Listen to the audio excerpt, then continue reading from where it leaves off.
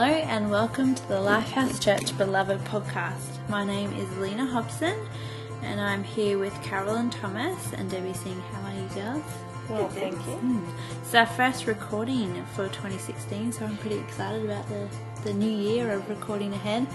We've got some fancy podcast gear which is very good and picks up every stray noise in the room, so if you hear some rain and thunder and a bit of a buzz, that's probably what it is. Alright, so we're going to be continuing on with our Colossians series. Today we're going to be looking at chapter 3, but we'll just quickly recap last podcast. We looked at chapter 2 and we finished off by talking about how rules and regulations have no power to free us. There's only Christ who can truly set us free. You know, we can look at behavior modification and try and change how we behave for a while. We can sort of keep sin in check for a little bit, but we will never be free of its power. So our freedom doesn't come from restraining sensual indulgence by rules and regulations. It comes from the death of our old nature and by walking in the Spirit, which is only done through Christ Jesus. Okay. So let's just start off with reading Colossians 3 verses 1 to 17 in the NIV. It says, "Since then you have been raised with Christ. Set your hearts on the things above, where Christ is, seated at the right hand of God. Set your minds on things above and not on earthly things. For you died, and your life is now hidden with Christ in God. When Christ, who is your life, appears, then you also will appear with him in glory. Put to death, therefore, whatever belongs to your earthly nature: sexual immorality, impurity, lust, evil desires, and greed, which is idolatry. Because of these, the wrath of God is coming. You used to walk in these ways in the life you once lived, but now you must also rid yourself of all such things as these: anger, rage, malice, slander, and filthy language from your lips. Do not lie to each other, since you have taken off your old self with its practices, and have put on the new self, which is being renewed in knowledge of the image of its Creator. Here there is no Gentile or Jew, circumcised or uncircumcised, barbarian, Scythian, slave or free, but Christ is all and is in all. Therefore, as God's chosen people, holy and dearly loved, clothe yourselves with compassion, kindness, humility, gentleness, and patience. Bear with each other and forgive one another if any of you has a grievance against someone. Forgive as the Lord forgave you. And over all these virtues put on love, which binds them all together in perfect unity. Let the peace of Christ rule in your hearts, since as members of one body you were called to peace, and be thankful. Let the message of Christ dwell among you richly as you teach and admonish one another with all wisdom, through psalms, hymns, and songs from the Spirit, singing to God with gratitude in your hearts. And whatever you do, whether in word or deed, do it all in the name of the Lord Jesus, giving thanks to God the Father through him." Carolyn, do you just want to talk about the progression there? Yeah, I was just, when I was reading this, it really stood out to me. This is how Paul writes. He'll usually give a doctrinal statement, a truth, and then he goes on to, give the practical application that should flow from that truth. And so we see that at the beginning, the truth that he states is that you have been raised with Christ. And now it's really interesting to note the progression from that truth. So that set your hearts, set your minds, put to death, rid yourself, clothe yourself, bear with each other, forgive one another. So the progression from the truth that Christ, you've been raised with him, and then on to the application, therefore this is how you should behave. So he starts with set your heart, then your mind. And once you've got truth in you, in your heart, then that renews your mind. If you think of the scripture, that talks about be transformed through the renewing of your mind. So set your heart and then set your mind.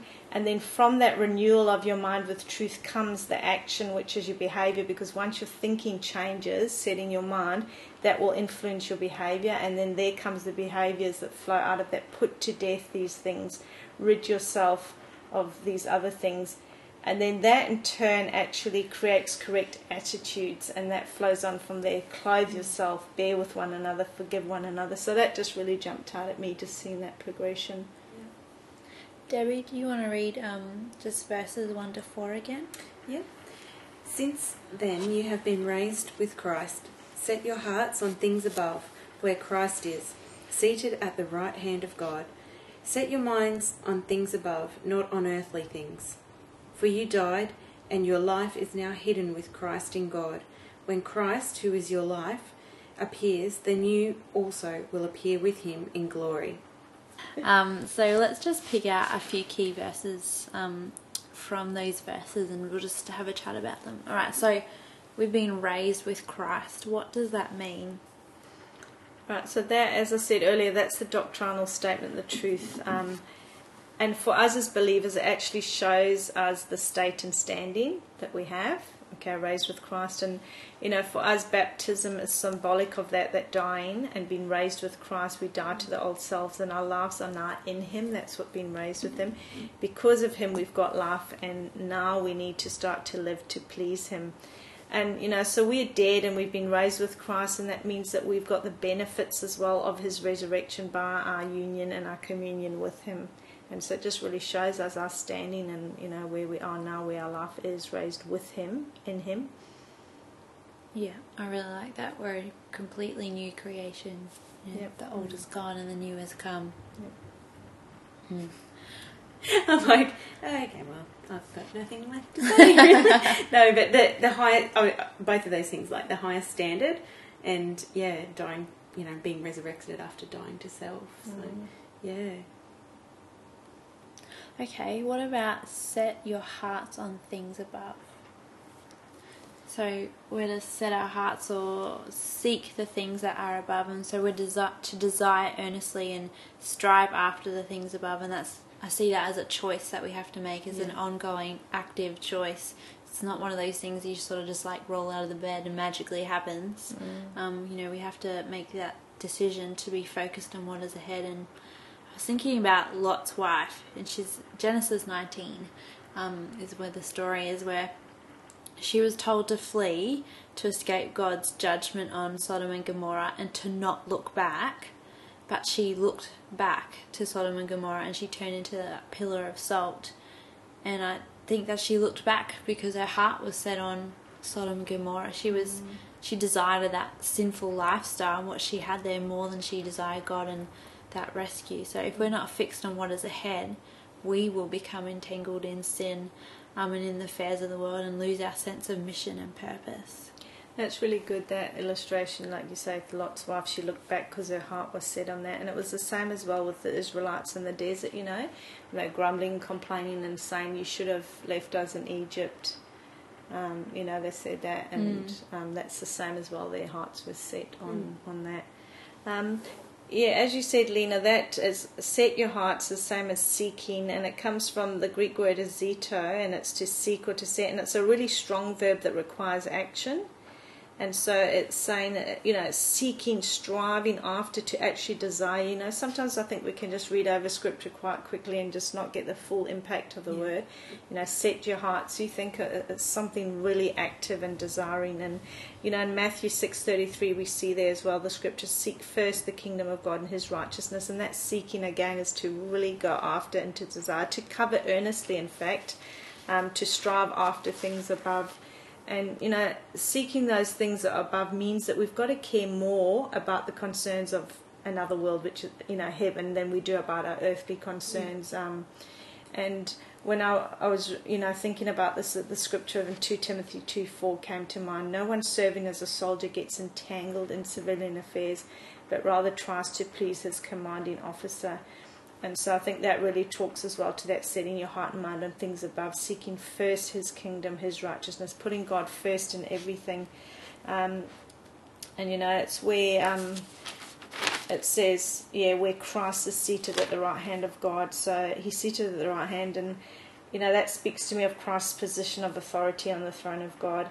And to me, that word seated also has a lot of meaning. Christ is seated at the right hand, because seated means his work is done, Jesus completed his work when he died for us, and we know that his final words were, it is finished. And then he gave up his spirit, and that is significant as well, that he gave it up. It wasn't taken from him. He did it as an act of will.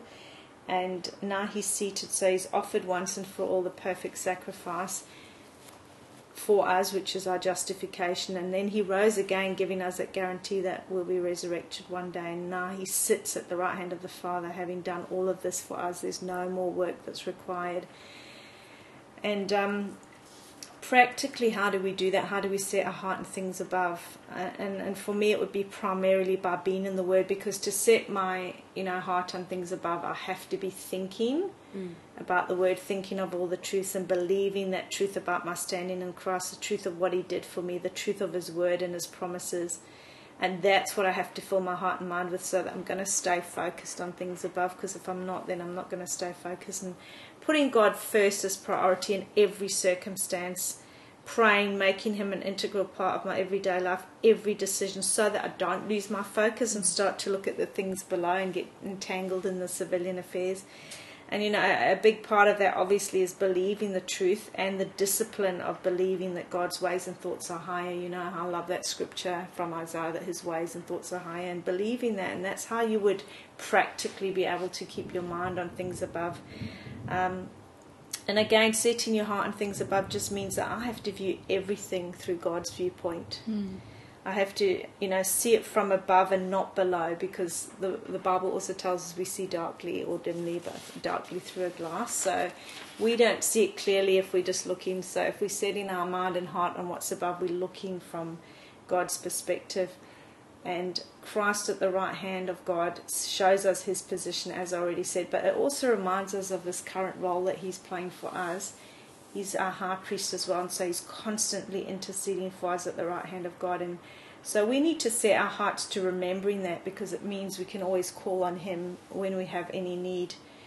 And Hebrews 4:14 says, "Therefore, since we have a great high priest who has now ascended into heaven, Jesus the Son of God, let us hold firmly to the faith we profess. For we do not have a high priest who is unable to empathize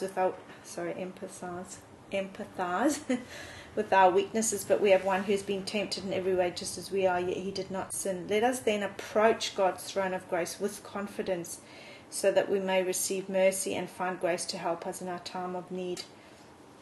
And then later on, Hebrews 6:18 and 19 says, "We who have fled to take hold of the hope set before us may be greatly encouraged. We have this hope as an anchor for the soul, firm and secure.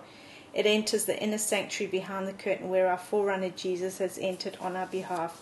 He has become a high priest forever in the order of Melchizedek." So really, to set your heart and things above, you've got to just fully recognize what all of that means for you. Christ seated there, Christ being your intercessor, and focusing on that and believing that and just keeping your eyes on that.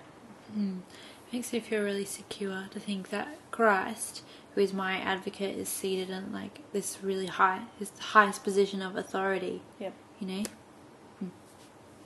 Yeah, when I first was starting to think about it, I was thinking, when the whole set your heart, you think about, I was thinking, there's been times in my life when my heart has been set on something, my heart's been set on,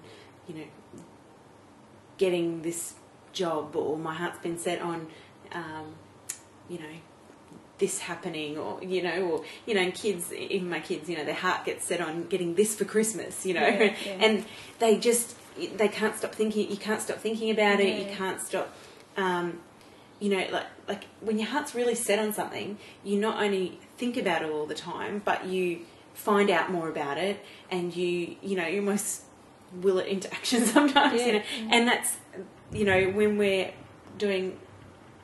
setting our hearts on Christ, and and where he is seated, and like you were saying, Carolyn, just the enormity of knowing that that's where that's finished, it's done, it's all, that is exciting, and your heart is, I don't know, it's comforting, but at the same time, to be able to get up every day and to have your heart set on that.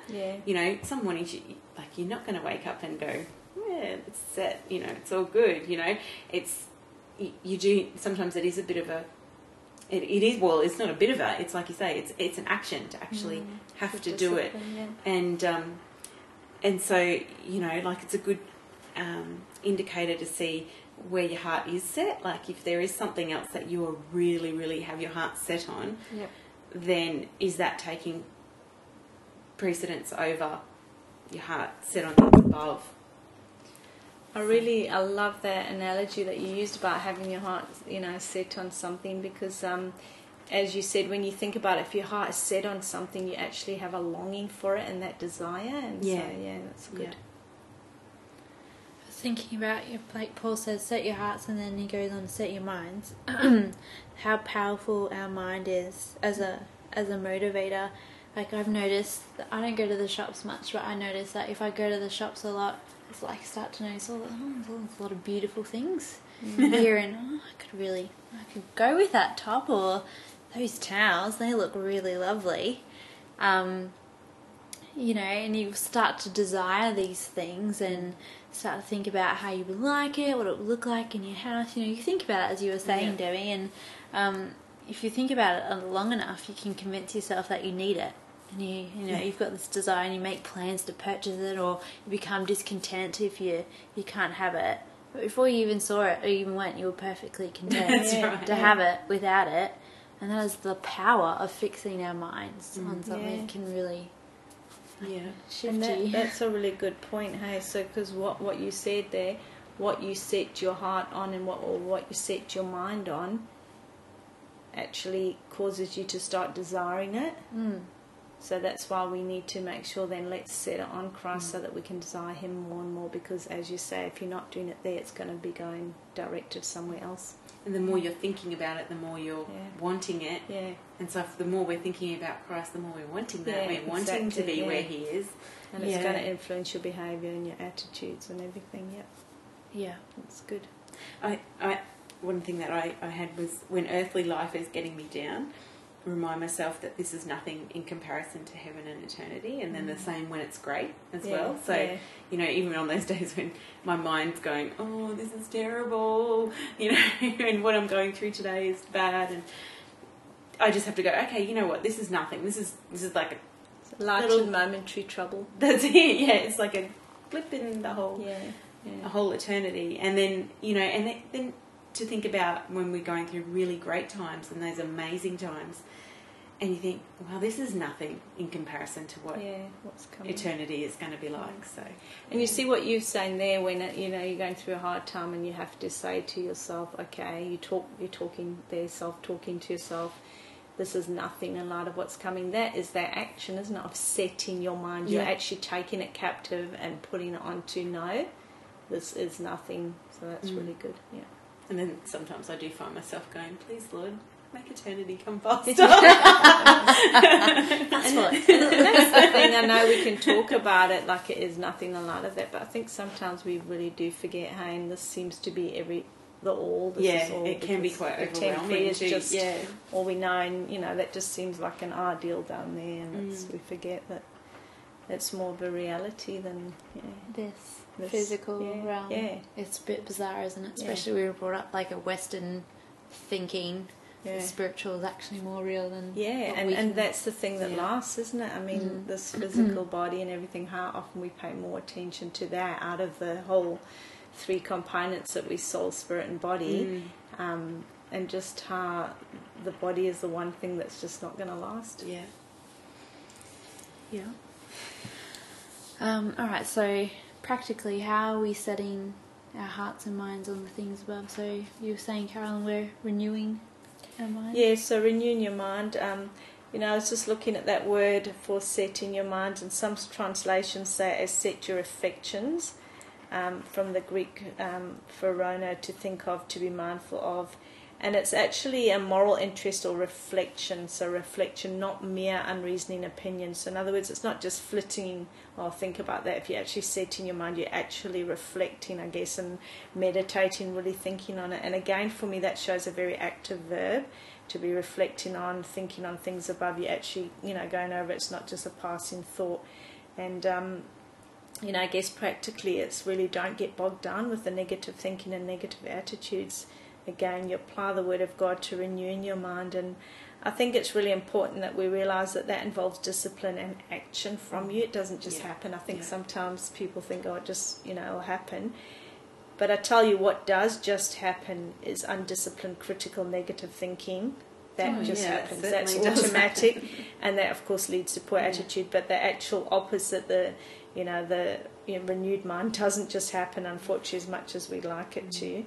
And I've got a whole lot of scriptures, if that's all right, to go through that. I just think Scripture, that's not what we're about.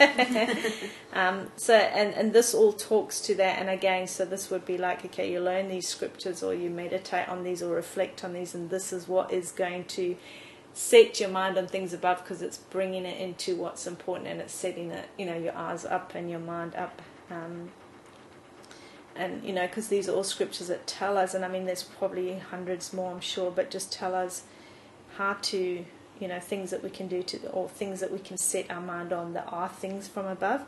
Philippians 4:8, finally, brothers and sisters, whatever is true, whatever is noble, whatever is right, whatever is pure, whatever is admirable, if anything is excellent or praiseworthy, think about such things. Hebrews 3:1, therefore, holy brothers and sisters who share in the heavenly calling, fix your thoughts on Jesus, whom we acknowledge as our apostle and high priest.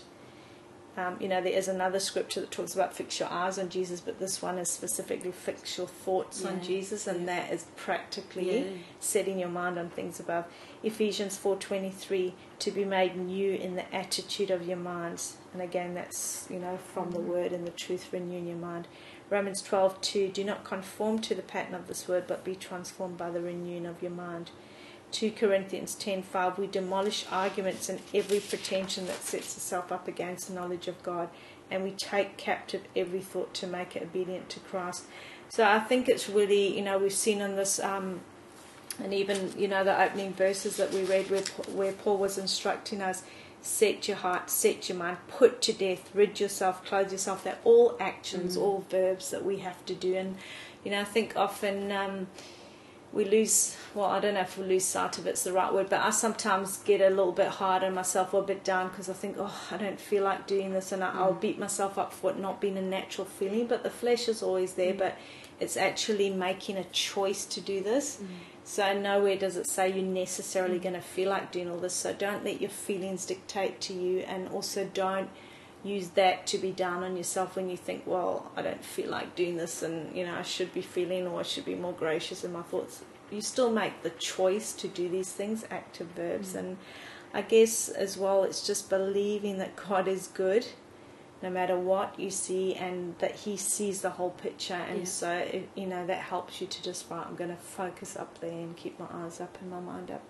I liked what you said, like in the the verse about keep taking those thoughts captive, because that's another really big thing. So it's one thing to be fixing your eyes, but when those thoughts come, that or you realise that your heart is not set on those things, or especially you get those thoughts and you think,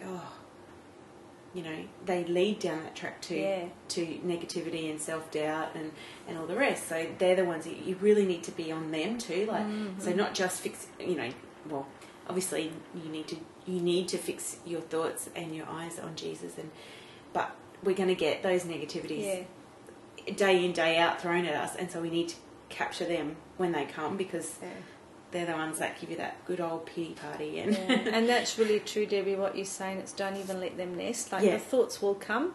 Sometimes it'll come from your own flesh. Often it's going to be an arrow that the enemy's just shooting to see if he can get into there. And as you say, it's to grab them really quickly. And I think as you mature, hopefully, and the more you're in the Word, you get better at doing that quicker. Because sometimes we might entertain them for a bit longer than we shouldn't, as you say. Then it leads on to the next one. It's like a rabbit warren, isn't it? Going down, and you can start having conversations with somebody in your head that you haven't even had yet. I do that a lot. I do that too, and it's really bad. And that's when I have to go, no, you know what? This hasn't happened. They haven't said that.